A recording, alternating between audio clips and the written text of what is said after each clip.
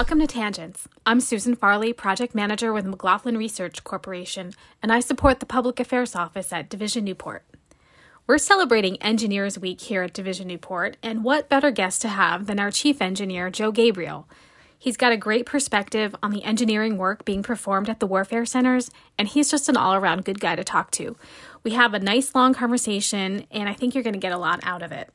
Happy Engineers Week, everyone. Joe, welcome to Tangents. Thank you for having me. I'm excited to be here and help you celebrate and help us all celebrate Engineers Week. Great. So when I first met you, it was years ago. You were the chief engineer for Code 25, and I was taking meeting minutes at a Cheng Council meeting.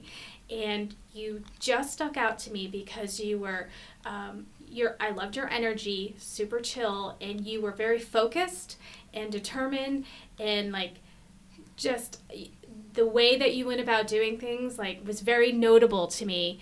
And when, as people move on and you became the Cheng for Division Newport, I thought, great, they picked exactly the right person. I was so pleased. So let's talk about that. Yes. You've been here for 30 years, which is crazy. Does it seem like it flew by? Parts of it seem like they flew by. I moved here. I'm not from here. And so, it's kind of, parts of me think back to that 30 years and think how young I was and the different things I did. But it's been quite a ride and journey. And I'm at an age where my peers are beginning to retire. And a common theme when you talk to somebody that's retiring is they look back at their accomplishments and they reframe them. So, I look back at some jobs I really, really loved, but, it brings me back to the teams. I always enjoyed working as part of a team. We work at teams. Not everything we do, much of what we do is very challenging. And you provided that Cheng Council example. As engineers, we're faced with a problem, and we come at it from different perspectives. And it's kind of the diversity of point of view and perspectives. And, we learn to listen to each other and figure out what's the right path through this. And sometimes it doesn't seem like the optimal path, but it's working as a team. And I think because a team facing those challenges, we look back and people that are retiring always cite the teams of people they worked with. So yes, parts of me say it went fast, but I look back at, I think about myself when I first came, in those early years, and it sure feels a lot different. So sometimes it feels like it's been a long time too. Well, could you walk us through it? Where did you go to school? How did you end up at Newick? What was kind of your pathway once you were here? Yeah, so I went to Clarkson University in upstate New York. I'm from upstate New York in Syracuse, and I graduated as an electrical engineer. And I went to work for General Electric. I was down at Newport News Shipyard for the first 3 years of my career. And when I was in college, I didn't know I was going to spend my career working for the military. I didn't know what my future was going to be. But I ended up working on boomers, SSBNs, every day with the sailors. They were my age. It was inspiring. We were essentially working 3 shifts around the clock. We were working in the Missile Command Control Center, and we were doing bringing kind of grooming and testing that system. Had my first opportunity to go out to sea. It felt important. I felt in that time frame I was a Cold Warrior. So if you think back, if you're a young employee, there have been different phases of my career where it felt that our mission was very different, but we felt like we were Cold Warriors, and that felt like my work was very important, and I was all in. So the first 3 years of my career, I felt like I was a submarine Navy. I felt like I was all in, and that led to I wanted to move from T&E. I wanted to build the systems and design the systems. So I started to interview. And I was interviewing within GE. My roommate at the time's brother worked here in Div Newport, and he happened to be visiting. So he asked for a resume. I gave him a resume, but at the same time, I said, "But I'm not going to go work there. I don't know what that is. And I came in an interview, and I said, this place is wonderful, and I loved the idea of working on the government side. I didn't have to worry about who won which contract. I could just focus on submarines, and it looked like a lot of systems engineering. So that was exciting. I came here and I went to work in what was Code 25, and or it was Code 22 at the time. It's 25 now. It's Combat Systems Department. And I worked on CCS Mark II was the system, and it was before the contract was let. But we were working acquisition. It's where I first learned about acquisition. So we were doing, requirements. We were doing design reviews. We were testing. But the part of that story in my career I wanted to talk about was my branch head, Tony Ruggiero. So one day he calls me into his office and he says, "Joe, I think I want you to go back and get a master's degree." Wow. And so I said to him, I was probably, 26, 27 or something like that. I think I said to him at the time, I remember giving him a litany of the reasons why I was too busy. All these reasons. I wish I could remember them because I look back and kind of chuckle at what must have come out of my mouth. He got up, he closed the door, and he said, "You're going back for your master's degree." And so I remember leaving his office thinking, not overly happy. But in that 10 minutes, that supervisor changed my life. He must have sensed that that was something I needed to do, and he kind of put it on the table. And I ended up going back and getting, I kept going. 3 years after that, I had my master's degree, went to URI, and then I, spent the next, 12 years or so working on my PhD. And I did that part-time. I was still, fully engaged in projects, but I really loved it. I did not love undergrad that much, but I loved that work. And that supervisor, just that small amount of time, made quite an impact with just that, sending me back. He must have sensed that I needed that, and that worked out. So that's a good supervisor. Yes, and so that's kind of one of the themes I think you'll see in the career. And we're lucky because our supervisors, we work in an organization where our supervisors are engineers and scientists. Yeah. So you could go work someplace where your supervisors, more, you're working for a business that, your supervisors kind of got a business acumen. Our supervisors in leadership here, we're led by technical people that came up typically through kind of the same paths, and they're engineers, and it's kind of one of the ways I think this is a great place to work because we're so technically focused, and our leadership is technically focused. So I wanted to go into advanced development. I kind of moved to a different division, started working target motion analysis. So, that's another thing in our, working in some place like Newark gives us a chance to kind of switch areas of work. And same department, but now I was in the advanced development group.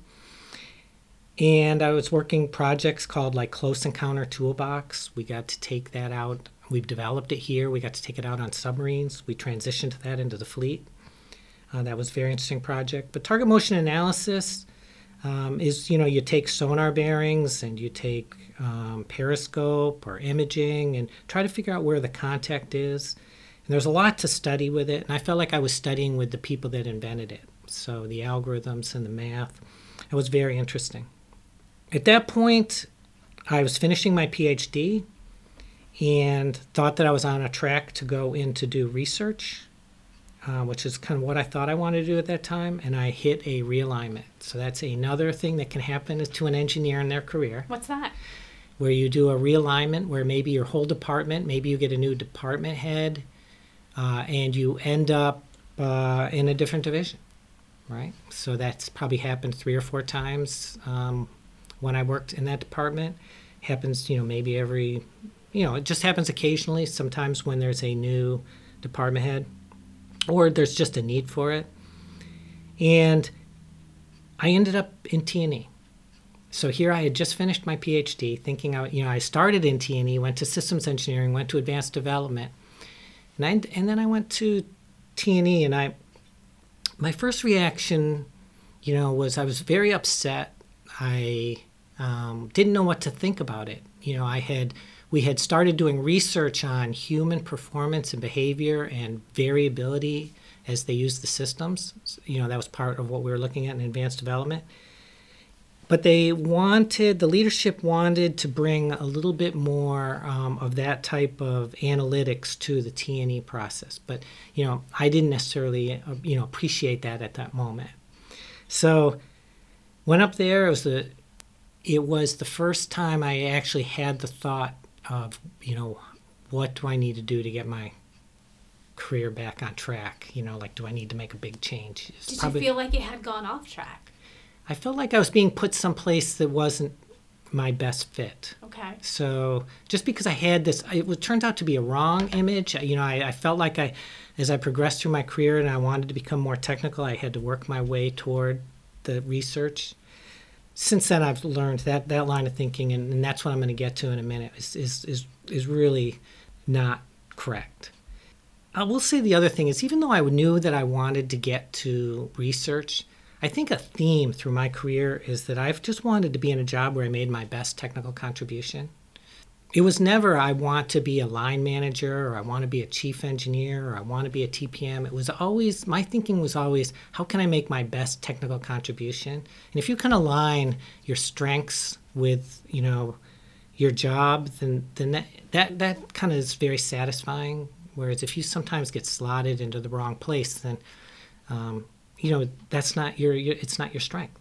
So I've never plotted out my career. Now that is the correct thing to do for a lot of people.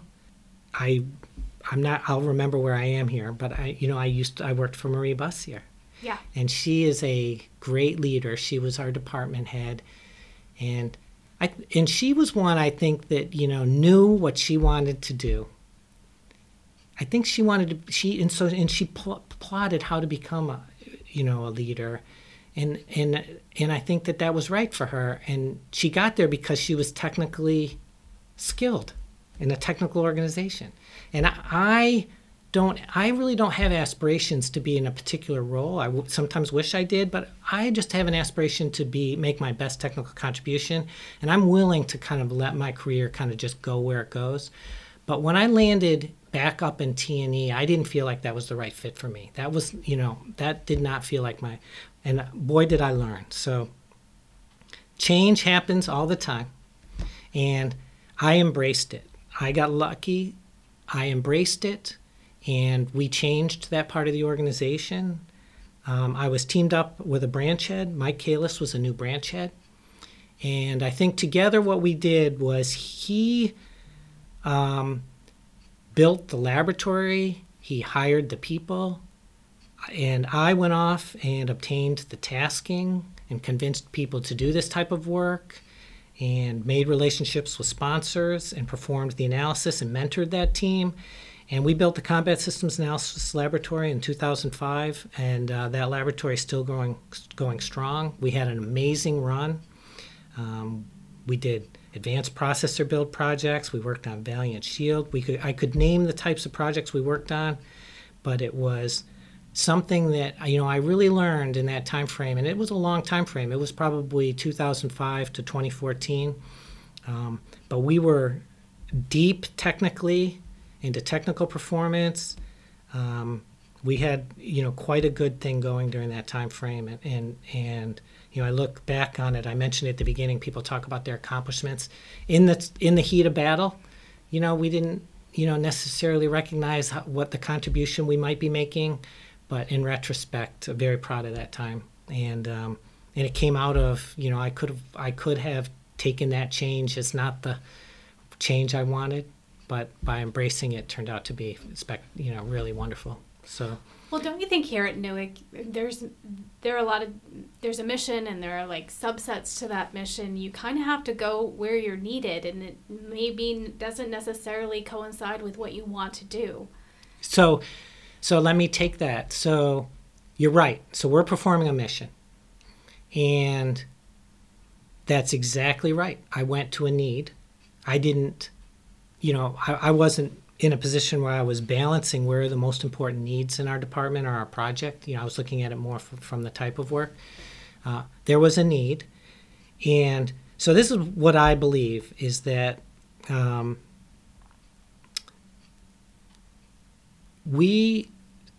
think I'm going to answer this a little bit later too, but I think that you could put me any place in this organization. So take logistics. I gave the T&E example, reliability, where there's that need. And we're engineers, and when we're given a job, I think it's important to say, remember I said, you work toward your strengths to, kind of apply it to a need. I don't think that you do that job the same way it's done today. You change the way that job's done. You can innovate on that job. You can, change, you can kind of, bring engineering solutions. So you could do things today like digital engineering transformation. If you're given the job of writing a specification, then you could say, well, let me innovate on that a little bit and figure out, can I do this in a model? Maybe I'll learn about, MBSE. Or, if you're in an acquisition job, well, you're not going to do it the way we did it 10 or 15 years ago. You're going to say, you're going to work on DevSecOps and you're going to engineer acquisition process. Or you're going to, if you're doing testing, well, how could we automate this testing to make it happen faster? So you're going to, look into automated test tools. So I think there's engineering and science. Or if you're doing systems of systems, so we build complex systems. You might be working on one subsystem. So how can I make these system of systems work together more seamlessly with the people to accomplish a mission? So maybe I'll look at mission engineering. But every single one of those places, I believe I could be put, and because I lived it, I got put into what I considered at the time to be a T&E process where you just went down and you pushed buttons in the test bay, which is great, right? But I think over that 10 years, we kind of evolved test and evaluation to include analysis and include people contribution, and we changed it. And I think that that's important to, when you're put in any of these roles that are important, right? Like we can't pick them, and you cited that exact thing. Engineers, the Navy needs engineers. If we don't drive some of those changes, then our sponsors aren't going to tell us to do things, how to do things more in an innovative way. It's kind of up to us to look at it and say, well, we're going to do it slightly differently, and then convince our sponsors to do it slightly differently. I saw this thing on LinkedIn the other day. It said the worst thing you could do as an organization is say, that's how we've always done things. You should never fall back on that. That's right. That's right. And I think everybody, most people here would say that we have the luxury as engineers. Most of the projects we work on, it's the first time that type of engineering has been done. We do a lot of first offs, but that goes along with process too. Those processes, let's not do it the same way. We've got a lot of challenges. So an example is you hear the word get faster, right? The fleet or our higher up messages, it's not so much about the new technology in the front end, which, it was always important in history and it still is, but it was particularly important. But now we have capabilities. How do we get those capabilities to the warfighter faster? And that's right in our wheelhouse, because we're the ones, again, that kind of take those capabilities and we add reliability. We write the requirements. We find who can build it. We groom reliability. We certify that it's ready, and we deliver it. And even when other people build it. And so that's the part that we can get faster, and that's the part that's important to the fleet today. So yeah, we're not doing things the same. And so both on the product side, first offs for an engineer, but also the way we do processes changes. Do you ever feel that, NOIC or Warfare Center or NAVSEA sort of gets in their own way by slowing themselves down with, processes and requirements and we're our own worst enemy in terms of getting things to the fleet faster? So I'll answer that two ways. So I feel like we sometimes slow ourselves down when it comes to IT, like NMCI, or training, or some of those things can feel frustrating and slow, and they're required. So I don't challenge that. But when it comes to executing a task, I think that we're very efficient. So I think that can sometimes be the image, but this comes up occasionally, is how do we know that we are, executing as efficiently, how do we measure efficiency? Every task is different, or the efficiency of an engineer, and from my perspective is, what I've lived is, say there's a task, we might propose 5 work years, and our sponsor will say, why don't you do that for 3 work years? but we'll still do, we still kind of try to wiggle in the bigger solution, and so we kind of, take on a lot, we take risks, we try to get it done in the face of it. We try to react to change. So I view that as a strength of the Warfare Center. People might think the government's slow. I think from a Warfare Center point of view, it's the opposite. We are nimble in terms of, it doesn't take a contract change for us. It takes a sponsor saying, let's pivot and do this delivery at this time and give me a recommendation on phasing capability delivery, or, getting a hold of UWDC and changing how we operate the system, guidance. So I view us as very efficient and nimble as a Warfare Center strength. But, day to day, it can sometimes feel like we bog ourselves down. But I think that's, we figure out how to work around that. That can be very frustrating. But when it comes to our tasking, I just see it as the opposite is true. What made you decide to become a chief engineer? So I was in... So I told you I started in systems engineering. I moved to advanced development, and then I kind of got reorged into T&E.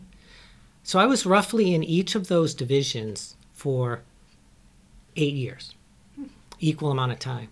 So I was sitting in that job, and again, this comes back to the supervisor. Mike Kalis mentions, the chief engineer job's opening.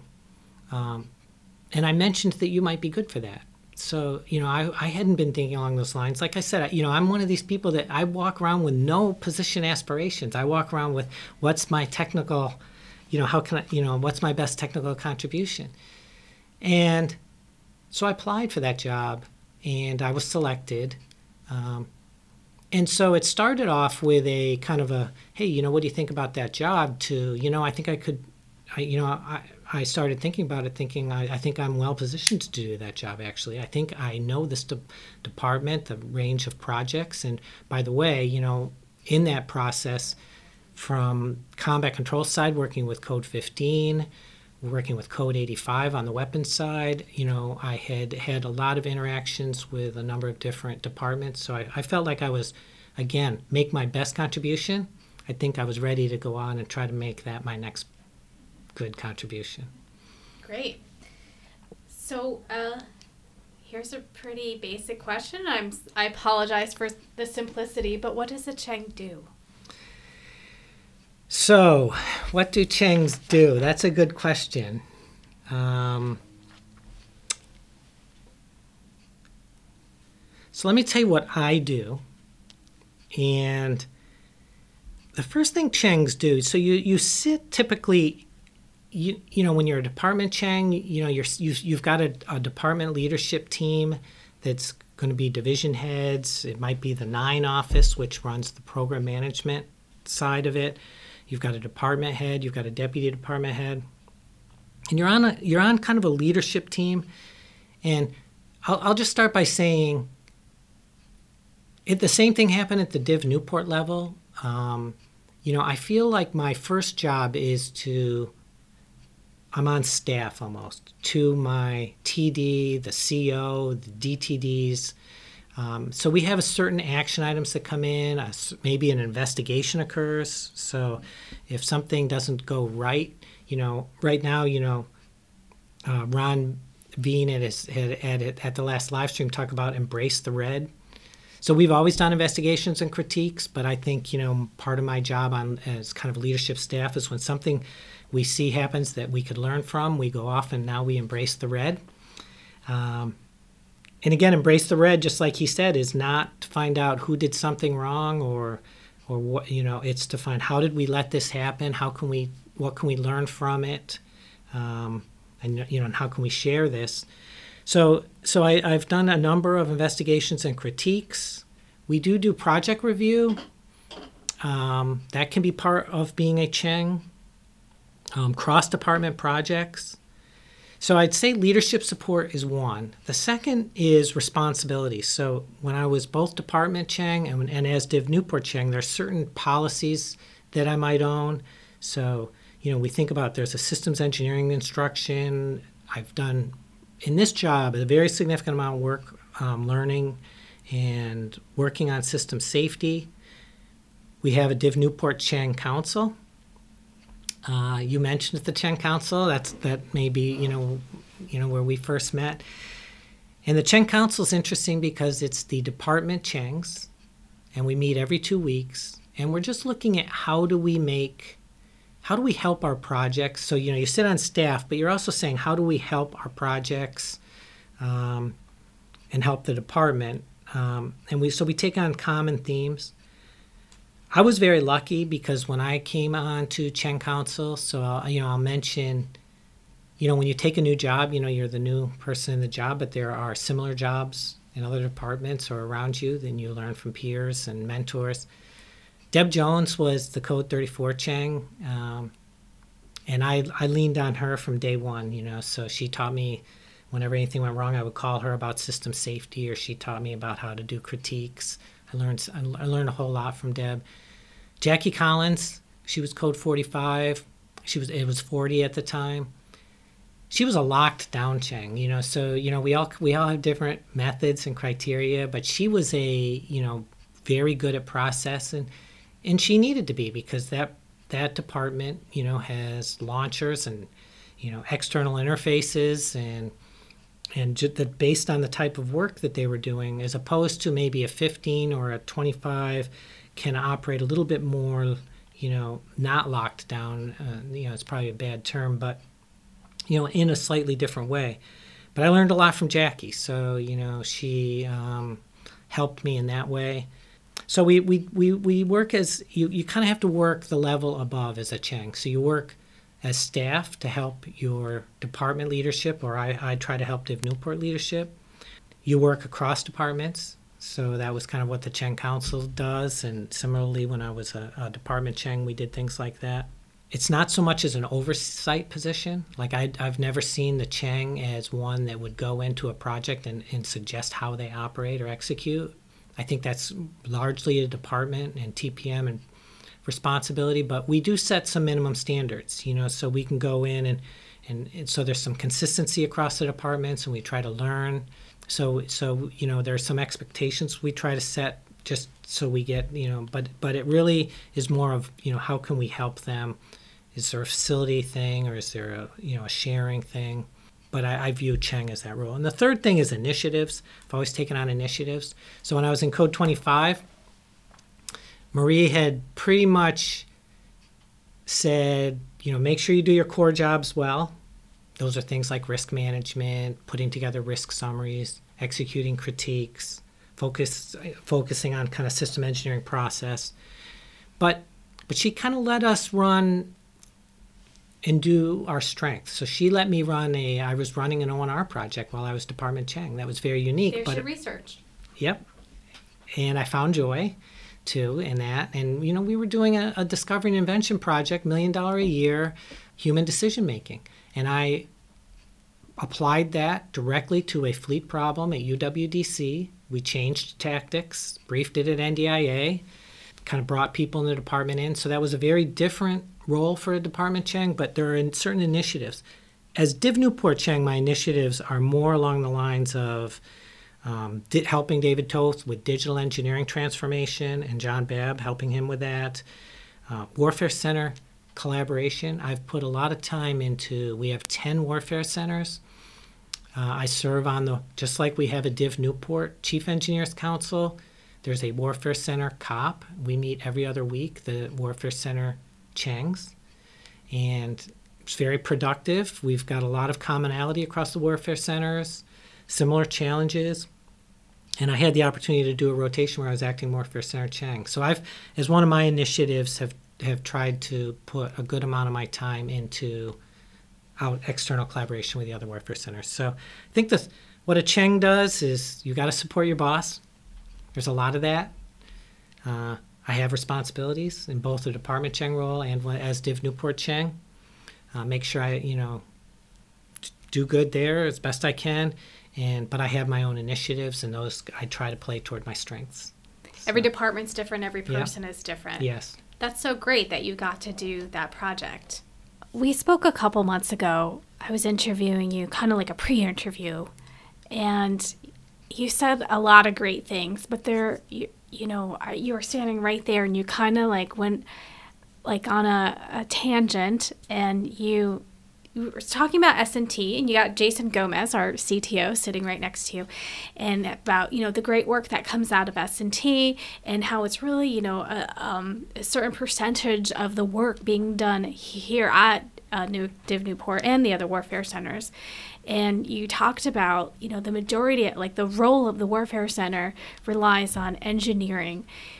Could you kind of talk a little bit about that and the importance of engineering in the Navy and at the Warfare Center level, and, just about how it being like a core tasking for us? Yes. So we are not a contractor, for example, right? We perform core government roles. We're here for a reason. And so one example is the term, if you're not familiar with the term engineering agents, it's probably something good to go try to ask people about.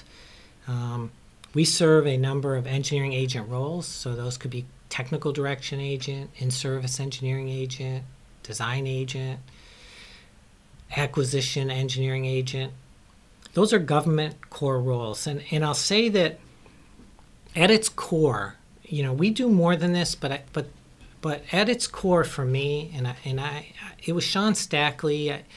He was a leader. Unfortunately, I can't remember exactly where he was in the Pentagon, but I always remembered he described the role of the Warfare Center, and it's something that I believed was, it rang true with me, although we accomplish a lot of things as well, and we provide a lot of value.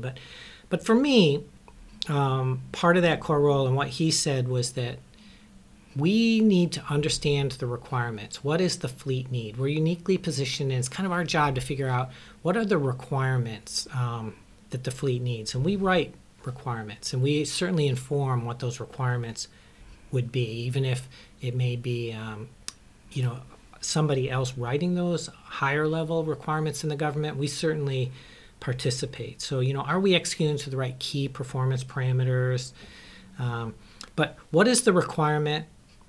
Our next job is to help find a solution. So that solution can be contractors. That solution could be an in-house solution. But it's to find that solution and go through the acquisition processes to bring that solution to fruition. So if it's a contractor that's building that solution, then we have acquisition processes, but we help those acquisition processes, be it a prime contractor, or even if it's in, we've got kind of a process, a modernization processes, like a APB processes, whichever, or we have Agile now, or DevSecOps, but whatever solution set, we help bring that solution to bear, even if we're not the provider of the solution, and we've got contractor teams involved. The other part that the government's job is to make sure it works. So when somebody delivers a product, does it meet that requirement we wrote? Is this what the Warfare Center or what the warfighter needs? So we certify it. Is it reliable? Is it sustainable? Will it meet availability? We have to make sure it works and meets the requirement. So that's core to what we do. We deliver it, we maintain it, we modernize it. So we're the kind of the piece that figures out, and what we need. Let's find the solution and help make that solution work. And oftentimes those are very large external contracts. We have to make sure it works and deliver it. And it's our part. Like I said, today it's about getting faster. So how do we get faster? If that's our role end to end, how do we make that happen faster? And there's a lot of ways to be innovative there.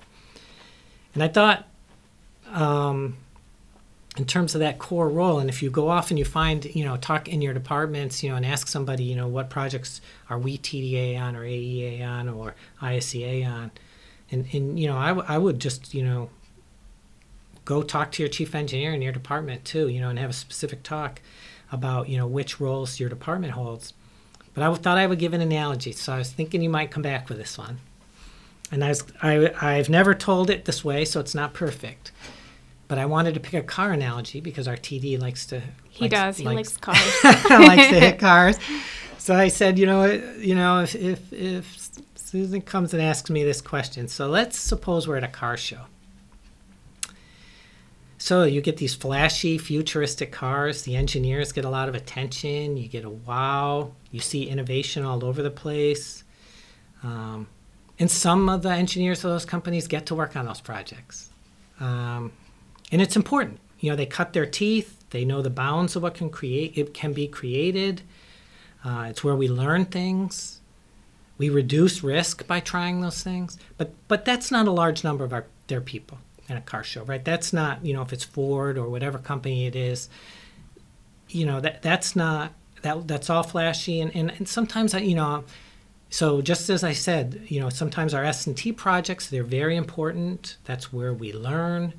That's where we learn the boundaries. It's where we do risk reduction. It's where we cut our teeth. All those things I said is important about it. But there's not a whole lot of us working there. And that's, when we said, we perform core government roles, most of us what we do is not quite that flashy every day.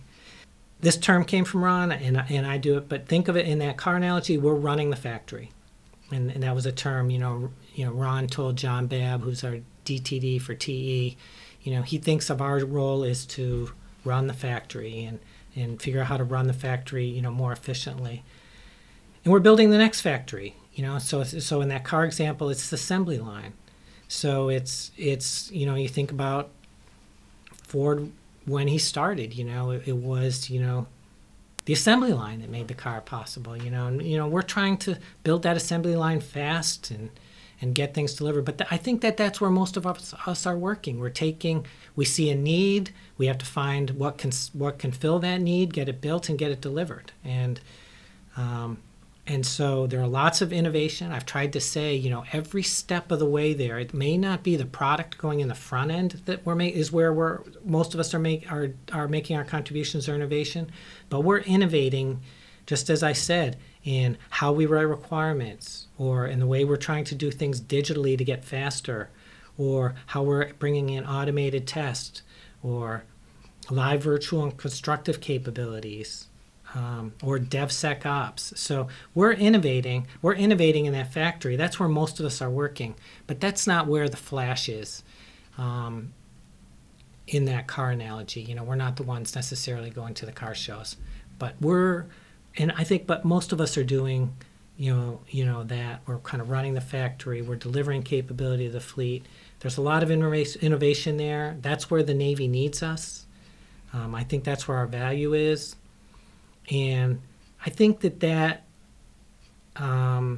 puts us in a position to focus on the warfighter. And, that's the way I think of it. And I don't know if we have time. I always have one other analogy. Yeah, we do. I like that analogy. Yeah. But what's your other analogy? So the car show is the one I added because of the cars. I always use the Amazon analogy also. We build some original content in the front end, but the content that gets delivered tends to be delivered by other people. We're not designing the new TV or the Xbox or whatever, Amazon might be selling. But we're putting some original content up there. But our job and Amazon's job is to get it to people efficiently and quickly, and figuring out kind of what they might want and get it there quickly. And so Amazon's research is going into logistics, and they build drones and they figure out, what kind of, delivery mechanisms do we need to do in there. They're engineering box folders, and they're engineering, packaging lines and computers and robots. And so they're building, again, that factory, and their research is going to be innovative because that's what makes them successful. And then they add some original content in the front end. And I think in a large extent, that's what the Warfare Center, that's another analogy for the Warfare Center, is we're trying to get capability of the fleet quickly. And there's a lot of material out there, and there's a lot of technology and growing technology that's available. And we have to figure out which pieces of that technology to get to the fleet quickly for specific mission engineered problems. And so that's our role, and that's sometimes why I like to think of our, some of our research, which goes into kind of making that, Amazon would invest it in logistics. Well, we should be state-of-the-art logistics in the Warfare Center. We should be state-of-the-art at T&E in the Warfare Center. And so sometimes we don't think of it that way, but that's the way I think of it. So I think that's great. Okay. That was a lot. Joe, I can't thank you enough for your time. I hope people listen and You had a lot of good stuff to say. I hope people listen and maybe contact you, make comments on our wiki page. Thanks for being on Tangents. Thanks for having me. Tangents. Thank you for listening to this episode of Tangents. You can find all Tangents podcasts on the Tangents Wiki, and you can follow us on Fusion, #Tangents.